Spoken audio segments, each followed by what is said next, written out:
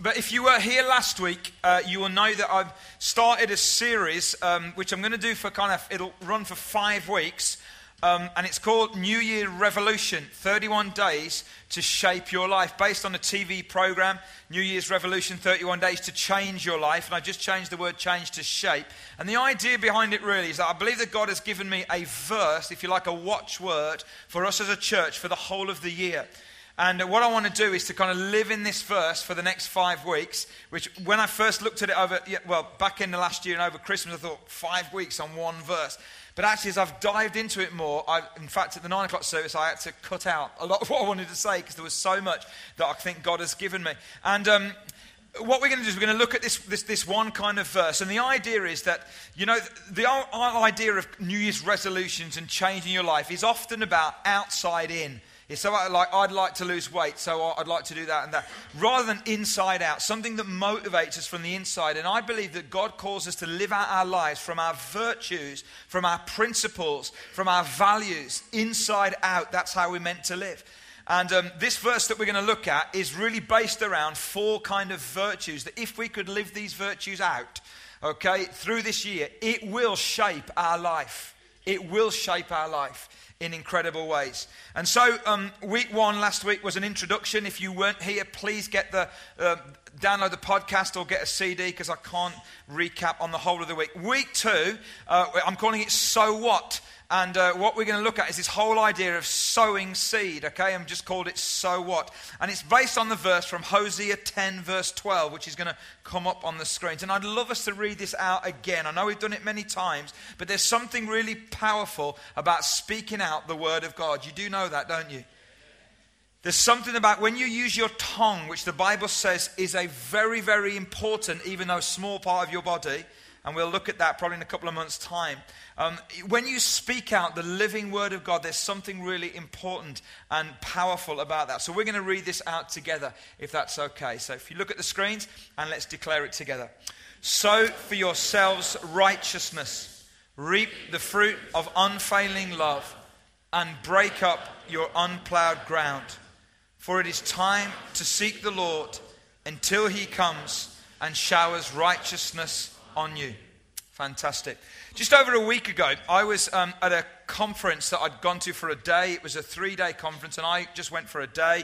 I won't go into why, not important. But on the schedule for the day, there were a whole load of seminars you could choose from. And one caught my eye, which said this. The seminar was entitled, How to Get Along with Your Work Colleagues Without Wanting to Strangle Them. And I just thought, I'll go to that. No reason in particular, okay, please don't read anything to it, but I went along to it. And speaking there was this guy who was a very engaging speaker. And he's a Christian, but a life coach and a consultant and behavioral psychologist and all this kind of stuff. And so I listened to his stuff, and I believe all truth is God's truth, okay? And I believe you can learn from anywhere and anything. You have to filter it through the Word of God and through the Holy Spirit. Okay, but I think you can learn from anywhere. And I want to pass on to you, with a little bit of amendment, because I don't fully ascribe to all that he was saying, some of the stuff that he was sharing with us on that day. And basically what he did was he was talking about how to not strangle your work colleagues, which is always a good thing not to do. Do you know what I mean? In my experience. And he put a formula up on the screen, was basically E plus R equals O. Behavioral psychologists love this kind of stuff, all right, as well as mathematicians. E plus R equals O. Don't matter what it is, it's a formula. It's got to be good, all right, that kind of thing. But E actually stands for event. R stands for response. And just take a wild guess at what O might stand for.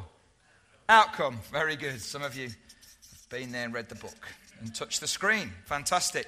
So event plus R, E plus R equals O. In other words, his kind of philosophy or the idea behind this is that whatever happens in life is an event. Our response to that can determine what the outcome is likely to be. Now, he gave a great illustration from the program Neighbours from Hell. All right, and there's basically these 2 houses next to each other, there's two neighbours next to each other. And on the one side, the fellow who lives in this house loves bird watching. So he has binoculars, and through the window, he watches birds. And one day, he's watching this really interesting bird.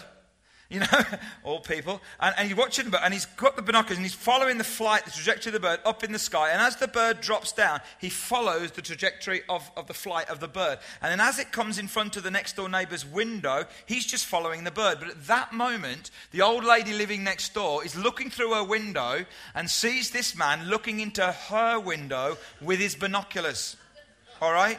So she says to her 50-year-old son, who happens to be there, I think he lived there, I think, says, listen, never guess what? Next door neighbour, he's spying on me with his binoculars.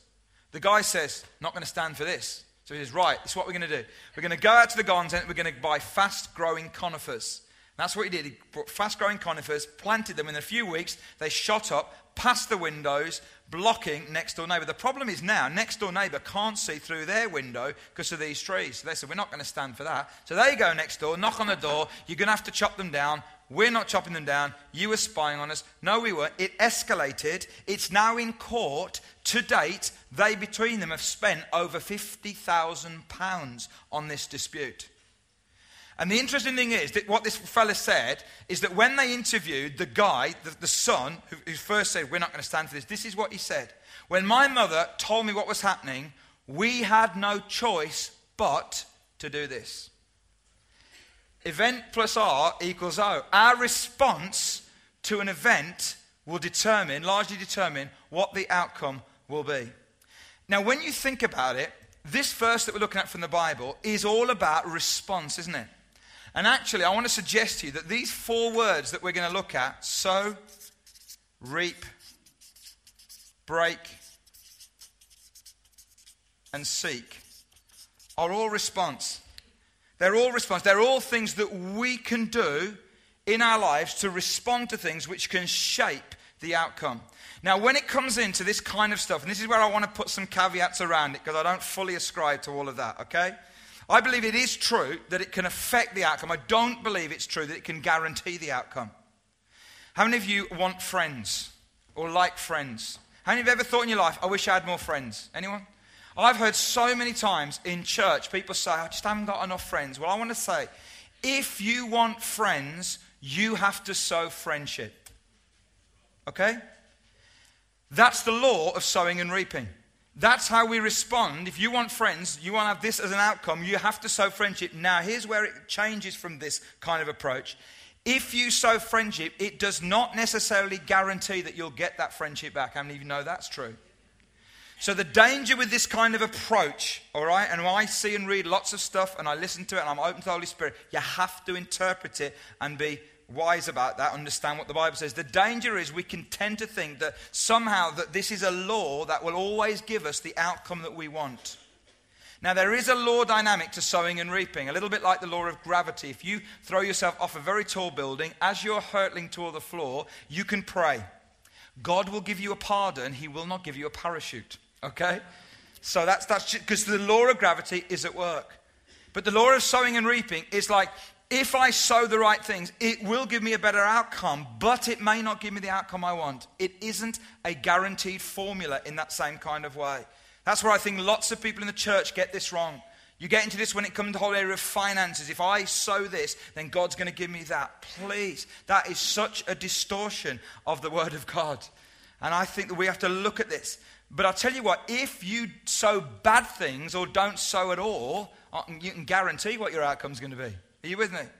So there's something in this which is our response to situations will shape and influence the outcome. It may not always be the outcome we want, but I guarantee if we sow the right things, we'll get the outcome that God wants.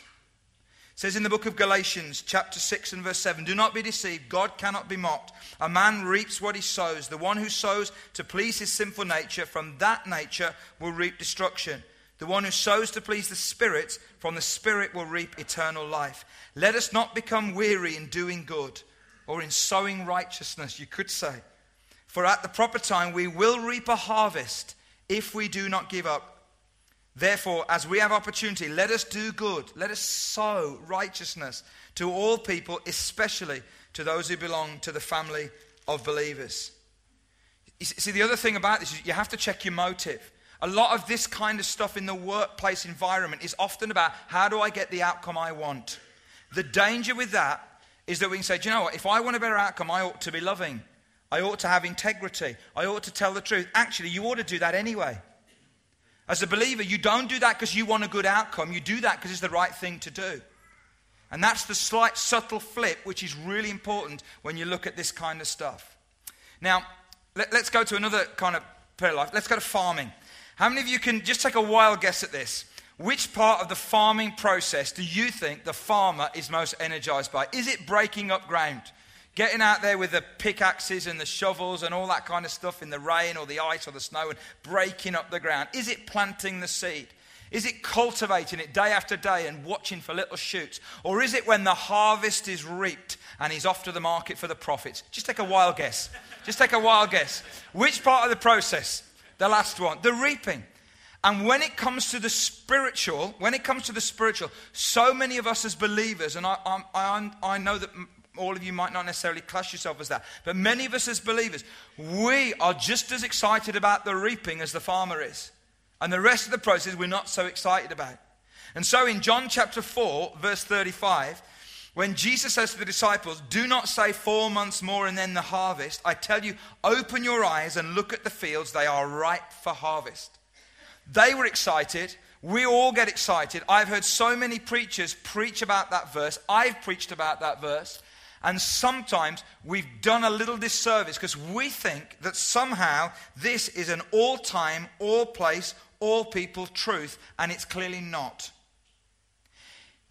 So we preach it to say, look, there's a harvest then. It's ready for harvest. And that's clearly not true. Because in Jesus' life and ministry, there were certain places and times and people where the Bible said he could do nothing there. Isn't that true? He could do nothing there. He had to move on because that place wasn't ready for harvest. But in this story, the context of that quote, or that verse rather, is in John chapter 4 when he's just had the encounter with the Samaritan woman at the well. She's gone to tell people, you've got to meet this amazing guy. They're all coming towards him and he's saying to his boys, the fields are ripe for harvest. Look, all these people are ready for harvest. Fantastic. At other times, that wasn't true. But if it's not ready for harvest, can I say, it's always ready for sowing. It's always ready for sowing. And we have got so obsessed with harvest and with fruit, and I understand that we've missed out one of the most important things. If you do not sow, there will be no harvest. We have to regain that passion for sowing where we may not even see the harvest in our lifetime. Sowing is the long, slow, behind-the-scenes process of preparing an individual or an entire culture to be able to hear and believe the gospel. When I started to look at this, I thought, oh, crikey, a whole sermon on one verse. Now, there's so much that I want to say. I believe that this word, I'm hoping and praying that this could release many of you from the envy or from the feeling of being belittled. When you think about all the reapers in the kingdom of God and the people that have great stories about healing and salvation, and I love all of that, I want to release you by the word of God from that pressure and from also that, I believe, not right kind of approach, because actually sowing is a vital part of the kingdom of God. And if some people didn't sow into my life, there would have been nothing to reap. And you and I may be here on planet Earth to sow into people's lives. We may never see the fruit with our own eyes. But do you know what? We don't get focused on the outcome like that because we want to respond and do the right things. We want to shape our lives the right way according to the word of God. Amen? And we want to live that way because God says that's the right way to live. So first we need to lay some foundations. Matthew chapter 13. If you can turn there, that would be brilliant. And this is a well-known parable, I'm sure, to many of you, perhaps not to all of you, but I'm going to read just a little bit of it. Matthew 13, it says in verse 3, then he told them many things in parables, saying, a farmer went out to sow his seed. As he was scattering the seed, some fell along the path, and the birds came and ate it up. Some fell on rocky places where it did not have much soil. It sprang up quickly because the soil was shallow. But when the sun came up, the plants were scorched, and they withered because they had no root. Other seed fell among thorns, which grew up and choked the plants. Still other seed fell on good soil, where it produced a crop 160 or 30 times what was sown. He who has ears, let him hear. Now, there's three, if you like, main characters in this parable. And this really works for a preacher because there's a sower, there's seed, and there's soil. And so the questions that we're asking are, who is the sower? What is the seed? And what does Jesus mean when he refers to soil?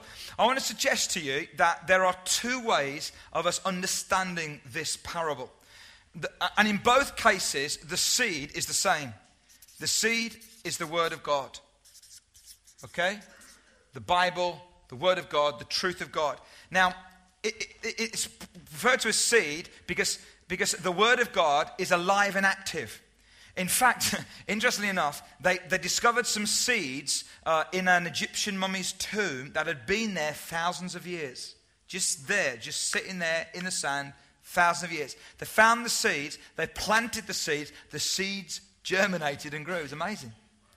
Because there's life and power in the seed. And so in both applications of this parable, the seed refers to the Word of God. Now, in the first way we're going to look at it, I want to suggest to you that the sower is Jesus. And he sows the seed. Now, so what's the soil? What do we mean by the soil? Well, if you look, there are four types of soil. There's hard soil. A little bit of background. In a Middle Eastern field where the sower is sowing the seed, there would be paths in between, okay? And they would be walked on and travelled on by carts and by animals. And those paths were the hard paths. They would get pressed down and beaten down. And when the seed is sown, the sower just throws it out like that. It lands into soil, but it also lands on the hard path. And because it lands on the hard path, it doesn't take root and germinate, and the bird comes and takes the seed away. That's the hard path. The rocky soil is not soil full of rocks, but it's very thin soil that looks great on the outside, but is on a layer of limestone. So the seed goes into the soil, starts to germinate, starts to take root, but then as the root comes down, it hits the rock, can get no nutrients, and the life is stopped. The weed-filled soil is ploughed soil. It's turned over soil. It looks great. But in the turning over of the soil, the seeds and the roots of briars and weeds and thorns are still there. How many have done Community Action Day gardens? We all know what I'm talking about. We've all done that and said, oh, it looks great. But then when we look closer, we think, in about 3 weeks, this is going to be back again. Let's get away quick. Okay? And so that's what it means, really. It looks great. It's turned over. But all the weeds and the thorns and the briars are all still in there waiting to grow and to choke out the life of the plant. And then there's the good soil, which takes the seed and the seed germinates and the seed takes root and it brings a yield. And most farmers would be ecstatic with the kind of yield that Jesus talks about here. 30, 60 or even 100 times. So what does this all mean? I've always thought that these four soils relate to four types of people. I think I was wrong. I think they can relate to that, but I don't think that's really what Jesus is getting at. See, I believe that these four soils relate to four different types of my heart, response. I believe these four soils are descriptions of four different types of heart response. You see, sometimes my heart is hard to the Word of God. And God speaks, but I don't know, because this part of my life has been beaten down or pressed down, or because I'm resistant, or I'm proud, or I'm stubborn, and I can be all of those things. The word comes and bang, and it's gone. But then sometimes my heart is kind of rocky. In other words, how many of you ever had a situation where you've responded to God and you said, oh yes, God, I'm going to do that, and you've come out to the front and you've written something down and you've done, and then next week you've forgotten about it? Because it didn't take any root. It was shallow soil. And sometimes we can be like that as Christians, bit of what I call the Tarzan syndrome. You know the old Tarzan films, we're looking from swinging from one high to the next. You know, just kind of, that's how we live our Christian life. Can we just get to a high place, go to another, and there's the shallowness. There's no rootedness. I can be like that. We can all be like that. What about the weed-filled soil where God can speak into an area of my life, but there's so many other things going on. There's so many cares. There's so many things choking. It chokes the life out. But sometimes God speaks into me and my soil is ready and open and it takes root and it germinates and it grows. Sometimes my heart can respond in all four ways on the same day. And so can yours. And when Jesus is telling this parable, I think the first application is this, that he's saying, listen, you are the soil. Your heart is the soil. Check the soil of your heart. Is your soil's heart good and open, turned over, opened up so that when I speak, the word will take root and will germinate? Paul says in 1 Corinthians 3 verse 9, an interesting 4 words. Only ever time this is referred to in the Bible. You know, often the New Testament talks about the church being the body, the army of God, the bride of Christ, the flock. And then in 1 Corinthians 3, Paul says, you are God's field. It's the only time it comes in the whole Bible where it refers to us as a field. You are God's field. And I think that connects to this. Is the soil of your heart open and turned over and soft and ready to receive the word of God? And can I tell you, the responsibility for this is only in the hands of you. This is not your husband's responsibility or your wives. This is not your parents or your kids. This is not the church's. It's not mine for you. The only person who's responsible for the response is you. The only person responsible to God for my response is me. You know, years ago I made a commitment to God, which I've tried to keep up. My commitment was, God, whenever you speak, whoever you speak through, whether I've heard the message a million times, whether I like the style of the person speaking or not, whoever you speak through, whether it's in a book or in a song or even in a meeting, if you speak, God, I want to respond. And I made a commitment to God that would include responding. You know, if someone gives an altar call for something, if God's spoken to me, I'll respond. Doesn't matter if I'm the pastor or leading the church, I want to be responsive to God. I haven't always been able to follow through that in the way that I'd like. But that's been my heart's intention. Because I know that the responsibility for my soil lies with me. So I want to ask you a question this morning before we move to the other application. How is your soil today? How's the soil of your heart today? Is it hard? Is it rocky? Is it shallow? Are there weeds? You know, or is it open? Why don't you just close your eyes with me for a moment? I want to ask Pat and Mark to come back. And what I'm going to ask us to do is just to create a little few minutes of space where you could just talk to Jesus yourself. I'm going to ask Pat to sing a song. It's really old, so old, some of you won't even know it. But it's the only song I can find that says these words that I want it to say. And as Pat sings this over you, I'd just like you to close your eyes if you can. And just don't think about everybody else. And this is definitely not the time to start thinking, hard-hearted people, I know a few of them. Shallow people. This is not about that. This is, Lord, what is there in me that needs to soften?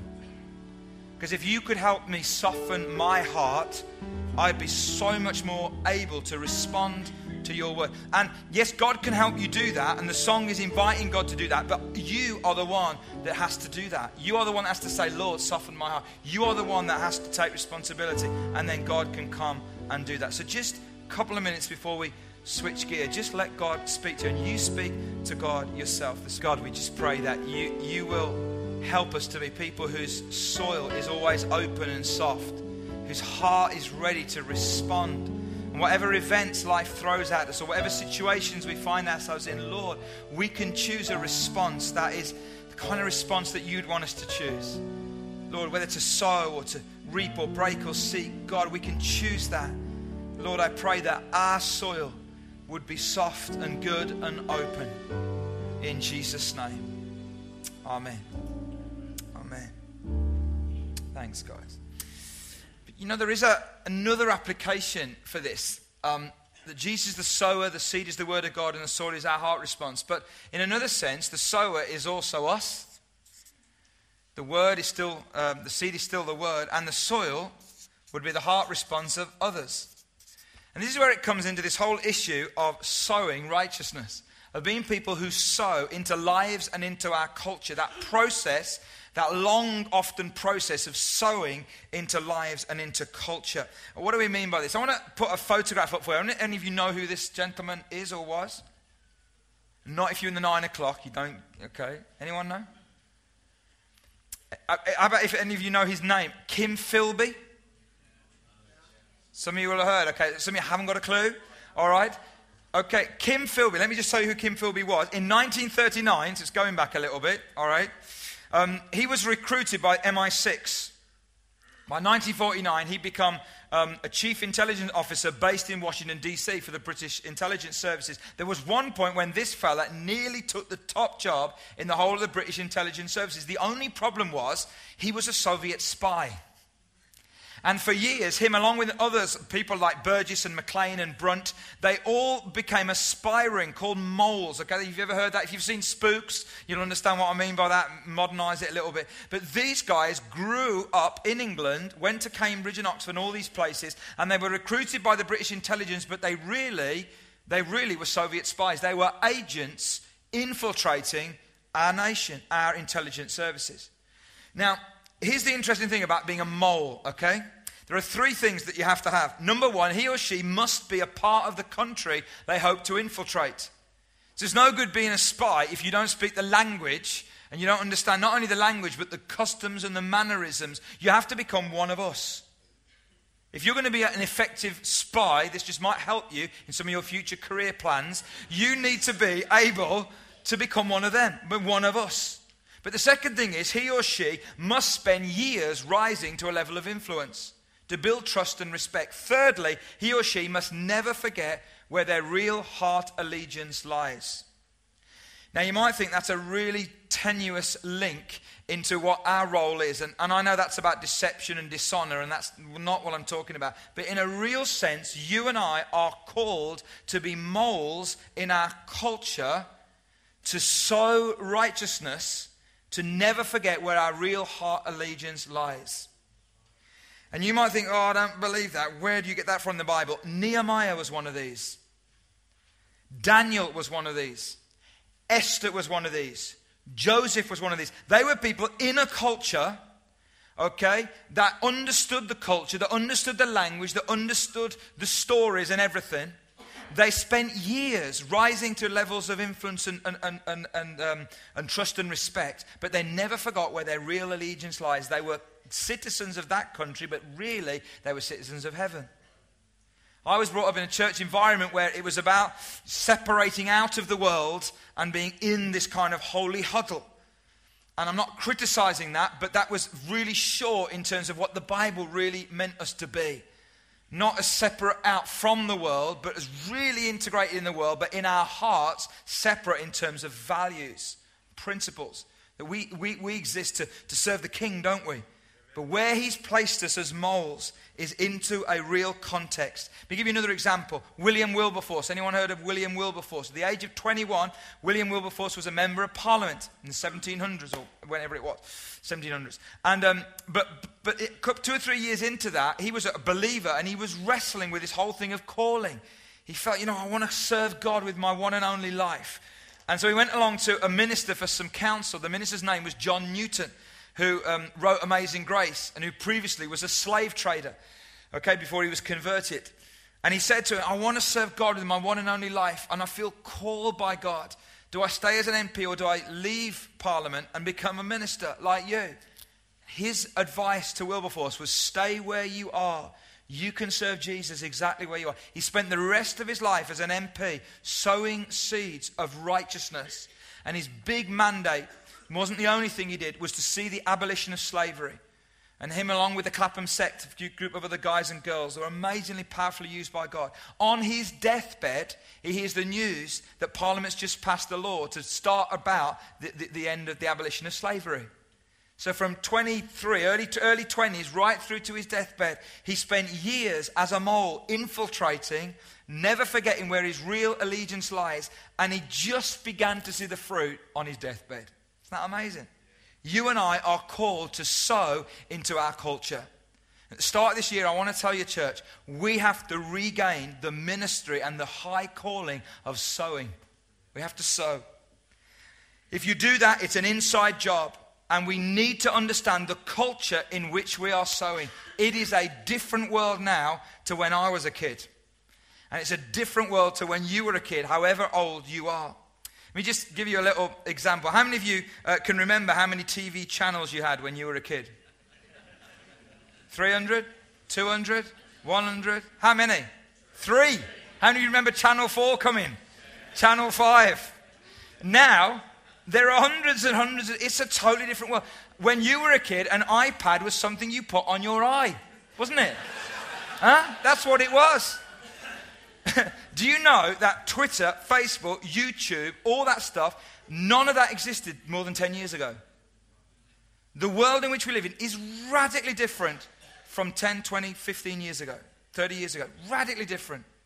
Things like consumerism, individualism, biblical illiteracy. A teacher came to me at the end of the 9 o'clock service, said she was responsible for the RE curriculum in the school. There were only 8 Bible stories in the whole curriculum. That's including Easter and Christmas. Biblical illiteracy, pluralism, tolerance, institutional skepticism, complex family systems, globalization. You know, when Billy Graham, great evangelist, when he came and preached the gospel here in England first in the 1950s, preached at Haringey, when he preached the message of repentance and forgiveness of sins and what the Bible says, he was preaching into a soil that understood what he was saying. They may not have been Christian, but they understood the Christian moral foundation. That is not the same soil today, folks. And if we think, and please hear this right, if we think that we can just declare the same message in the same way, but to different soil and get the same results, we're mistaken. Now, repentance and forgiveness and what the Bible says are all valid and all important, but we have to understand we are preaching and sowing into a really different culture. The soil is different. And just as Jesus found, you know what, I can't do anything in this place, I'm going to this place. Just as Jesus found that in his day, we also find it. We need to sow into the soil in a different way. And in your notes, I've given you kind of like a table. I'm not going to spend the time on it really. It just shows you the difference between the harvester and the sower and their different focuses. I'm going to leave it there because I want to move on to something else that I really want to say this morning. You see, one of the main areas, in fact, probably the chief area that the majority of people in this room that I'm speaking to are called to be sowers into is the area of the workplace. Take a look at the screen. It's really clever and really creative, but there's so much in that if we could just get that on board. And, there's an old preacher quote, and I have to say I've used it myself.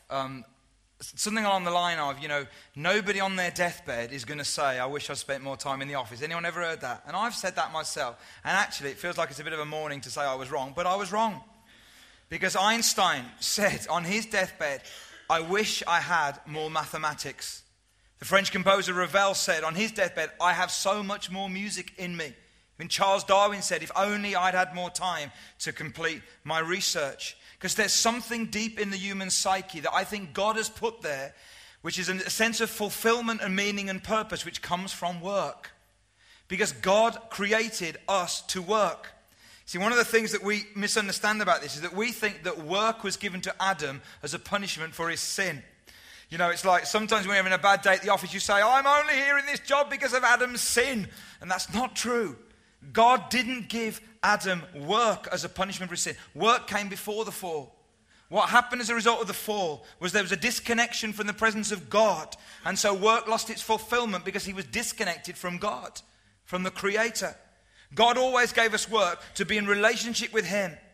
You see, work is about the presence of God right where you are, which brings meaning and fulfillment. When we understand who we are, who created us, what they've created us to do, where they place us, that God goes with us wherever we are, that's where fulfillment and meaning and purpose can come. The Puritans, through a group of believers hundreds of years ago, I won't go into who they were if you don't know, they believed that all professions were spiritual, not because of the nature of the work, but because of the presence of God.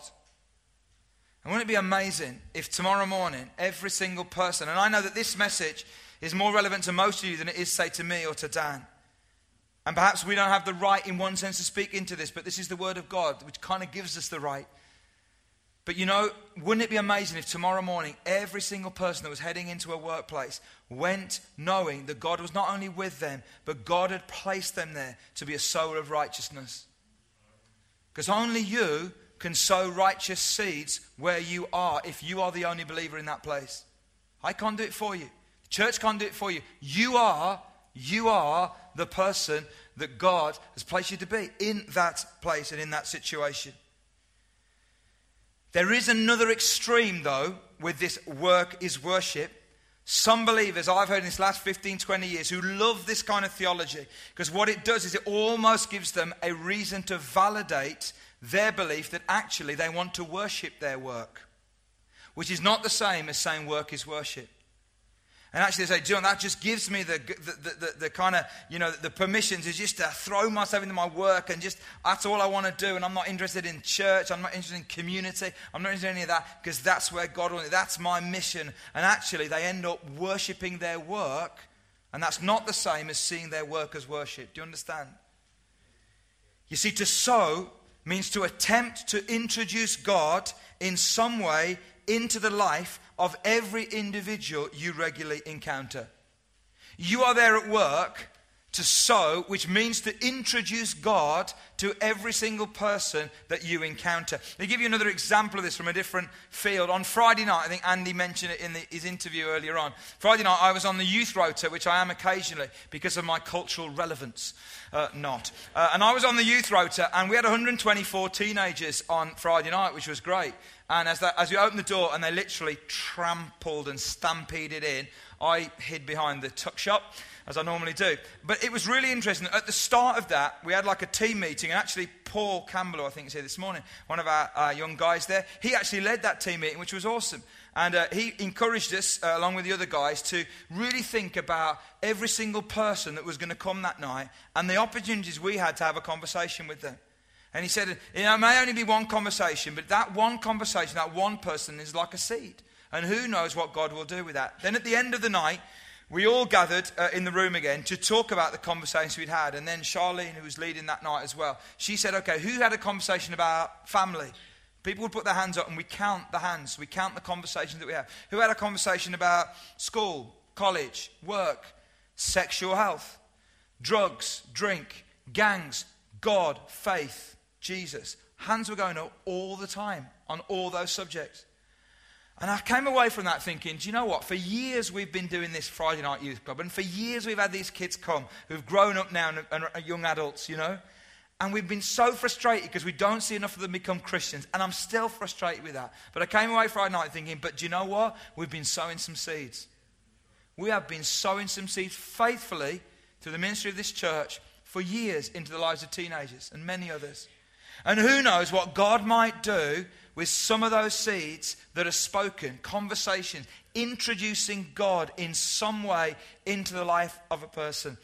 And when you're at work, your goal there is to introduce God to every single person that you meet. Now, how do you do that? Well, before the sower can introduce his co-workers to God, he must introduce God to his work. That's really important what I just said. Before you can introduce your co-workers to God, you have to introduce God to your work. Is it time for a soil test in this area? Let me ask you a few questions. How many of you got a job? How many of you work? A lot of you. Some of you that don't, we're going to pray about that and talk into that in a moment. But if you're in a job in some context, I want you to think about some questions. What does it mean to both be a Christian and hold your job? What does it mean for you to hold that job and to be a Christian? What does that really mean? Secondly, how would I do my job differently if I weren't a Christian? You see, if you're going to say, do you know what, I wouldn't do it any differently, then something's wrong, isn't it? How would you do your job differently if you weren't a Christian? What biblical principles most apply to my daily responsibilities? So when you're doing your daily responsibilities, do you think, how would God want me to do this? Now, I don't mean over every single thing, all right? And I'm not saying that you drop to your knees, all right? When the boss says go and do this and you drop to your knees and say, I'll pray about it. I'm not asking you to do that and be stupid. But how do biblical principles apply to your daily responsibilities? How should my faith affect the way I relate to other people in the workplace, including my boss? How should your faith affect the way you do that? Here's another one. Can I connect with other believers who also work in the same sector that I do? On your bulletin, there's a breakfast coming up on the 1st of February. It's early in the morning. I know many of you can't do it because it's not early enough, but it's 7 till 9 at the Village Hotel. So an event that we do is the Net, and try and gather people together who work in different sectors and who are believers. So just one thing that you could do with other Christians from other churches who may be nurses like you, or maybe teachers like you, or maybe in business like you, etc. Do I ever introduce God into my work life in a verbal way? You see, as well as living out your faith and doing a good job and not nicking the money from church and, doing all those obvious things, do we ever introduce God into a conversation with anyone? And that has to be done appropriately, and it has to be done when you've built that trust and built that respect and built that bridge. But wouldn't it be amazing? Wouldn't it be absolutely amazing if every single one of us left this building in a few minutes' time with our kind of head up high and our shoulders back, saying, do you know what? I'm working for the King of Kings. I'm on a mission. And God has placed me somewhere to be his salt and to be his light, and I'm going to sow righteousness. Now listen, it means that at times you are going to get it wrong, and people are going to say, and you call yourself a Christian. Anyone ever had that? You're going to get that. You're just going to have to suck that up and take that to God and say, God, I've messed up again, but you know what? Just because I messed up does not mean that you won't use me tomorrow. I want to, just as we finish, I want to read you a few stories. These are real life stories from people in this church of how God has used them in the workplace. And they range across the whole range of this thing. So, someone knows that their work colleague is in hospital, and their baby has been in hospital for 3 months. Okay, complications at birth. So sends her an email. This is the response. Thank you. What lovely words. I'm sitting here in the children's hospital for the first time looking at my emails, and I've just come to the one you sent. It has made my day when I opened your email. It is so kind to think that people are thinking about us at this time. It's just an email. It's sowing a seed, isn't it? Sowing a seed. Here's a longer one. I changed project at work in 2000, and I worked there until October 2008 when I was made redundant. During that time, the whole team I was working with became Christians. Not. No, the reality is I did have a number of meaningful and spiritual conversations with one guy. He had a number of things happening in his life, and me and my wife said we would pray into that, and we still do. The rest of the team of about 8 people I had little impact upon, it would seem, although we never know. I had a number of spiritual conversations in the office, which everyone could hear because I sat next to an atheist, and we would discuss things from time to time. A number of the team were Hindu to a greater or lesser extent. One day, one of the guys who'd just come back from a fortnight in the sun somewhere, he said, have you ever heard of Charles Price? I was rather taken aback. Yes, I said. Some years ago, I was on a holiday conference where he was the main speaker, and I have a number of his books. Why do you ask? He then told me he'd been switching through the TV channels in his hotel and came across the God channel, and Charles Price was speaking. He spent an hour listening to him, much to the amazement of his family. And then the guy says, I find it so easy to get the work situation upside down, to think that I should be trying to reach people in the office for Jesus and plead to God for his help, when actually God wants everyone in my office to come to him. He is already at work, but he'd rather like to use me in his work. Just that sense of a mind shift, you know what I mean? God is at work, but I'm there for a reason. And is there a connection? Here's one from a teacher. At my work, people have known me to be a Christian and someone who lives by faith. As a result, people started to speak to me differently when I worked in my last school. When people were down or struggling, they'd find their way to my door. Their reason being, you're a man of faith. Would you listen and support me and pray for me? Whilst no one wanted prayer on the spot in the room, they requested that I would pray for them. They saw God and Christians as people who would listen and care. That's phenomenal, isn't it? We should get excited about that. Now, the next story you will get excited about because there's a reaping bit in it. But we should get as excited at the sowing stories as we do about the reaping ones. Do you understand? Guys, we may be a generation, I don't want to prophesy, please God, but we may be a generation whose role it is to sow for other people to reap. Because do you know what? If we don't sow, there ain't going to be any reaping. We as a church in this nation have to get it into our heads that we have to sow into the culture of our soil if God, by his grace and mercy, is going to bring a harvest. Here's the last one. I used to work as a medical secretary in a hospital. My office overlooked a staff car park, so I saw many people passing to and fro. One day I noticed a lady I hadn't seen before, and I felt a nudge in my spirit that I should pray for her. After a few weeks, having seen her and prayed for her regularly, a Christian friend who worked in the pharmacy said she wanted to introduce me to a new lady colleague who had just become a Christian. When I met her, it was the lady I'd been praying for. Isn't that amazing? And I want to say, guys, every single one of you are in a place where you can make a difference. We'd love to hear more stories like this. We'd love to hear more stories like this. Why don't we stand together? I'm going to ask the band to come back. Your mission, should you choose to accept it, and I will self-destruct in 5 seconds, all right? Some of you are hoping. Your mission, should you choose to accept it, is to commit yourself to sow righteousness regardless of the circumstances of your life. That's your mission. Your mission, should you choose to accept it, is to attempt to introduce God in some way into the life of every individual you regularly encounter. Your mission, should you choose to accept it, is to see yourself along with the reaper as vital and integral players in the work of the kingdom of God. It's not just the reaper, guys. It's not just the reapers, it's the sowers. There's no reaping without sowing. So I want to pray for you this morning. And before I pray for you, all of you, to almost kind of like release you and just affirm you in who you are, I also want to acknowledge that there are some of you here today and the whole issue of the workplace is really painful and really difficult. And I'm aware that for many of you, you're under pressure right now. Perhaps you haven't got a job. You are one of those many people in this country who are looking for a job. Or your job's under threat and you live with that. Many of you have lived with that for a long time. Or you're in a job, but you're just under so much personal pressure. You're finding it really, really hard to cope. Well, I want us to pray for you this morning. You know, there's the most beautiful words in the New Testament are in the end of the book of 2 Timothy, where Paul finds himself in a prison. And he's really honest and he says, you know, this guy, he left me. He deserted me. This guy did me a great deal of harm. Only he's with me. And and he says, I'm cold and I feel weak and I'm hurt. And he's just really honest. He's in a place of pressure.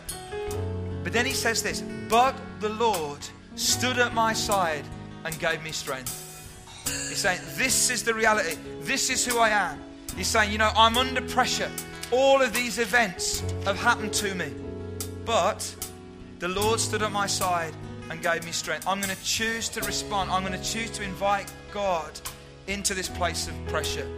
I want to just pray for you. So if this morning you are one of those people and work for you is a place of pressure, either because you haven't got a job, you're looking for a job, it's under threat, or just because it's so pressured right now, I'd like you to do something for me. I'd just like you to sit down. Just like you to sit down. The reason I want to ask you to sit down is because I just felt God speak to me this morning to say, ask people to sit down, because for so long they've been standing up and they need a rest. And they just need to be reminded that God is the God who fights on our behalf, that our rest comes from God, that we are seated in Christ in heavenly places. So just sit down right where you are. And then as I pray for you, it'd be awesome if people who are standing could just put their hand on that person's shoulder.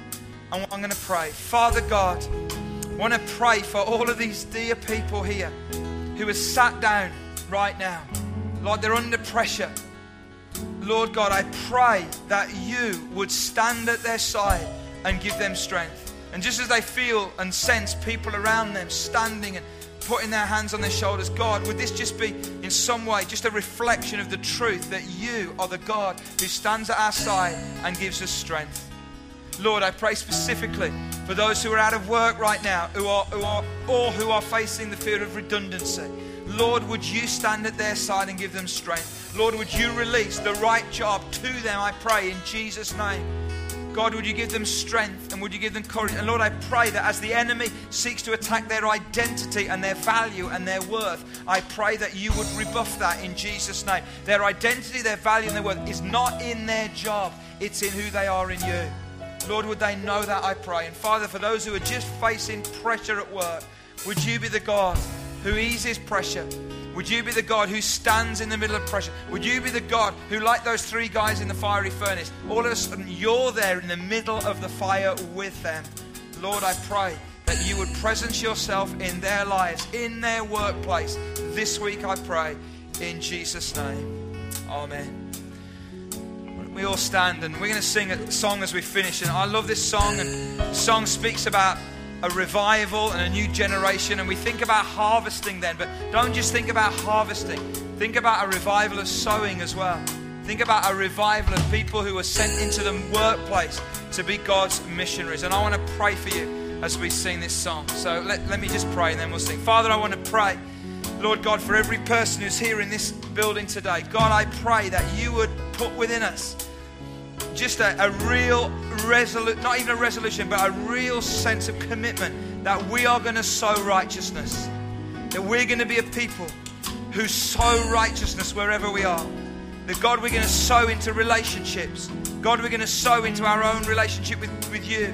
We're going to sow into mission. We're going to sow into the workplace. We're going to sow, Lord God, righteousness. And God, I pray that you would release, Lord, a great army of sowers to go out into our culture and they would sow seeds. And God, I pray that if we get the opportunity to reap any of that, then that's awesome and we'll take that.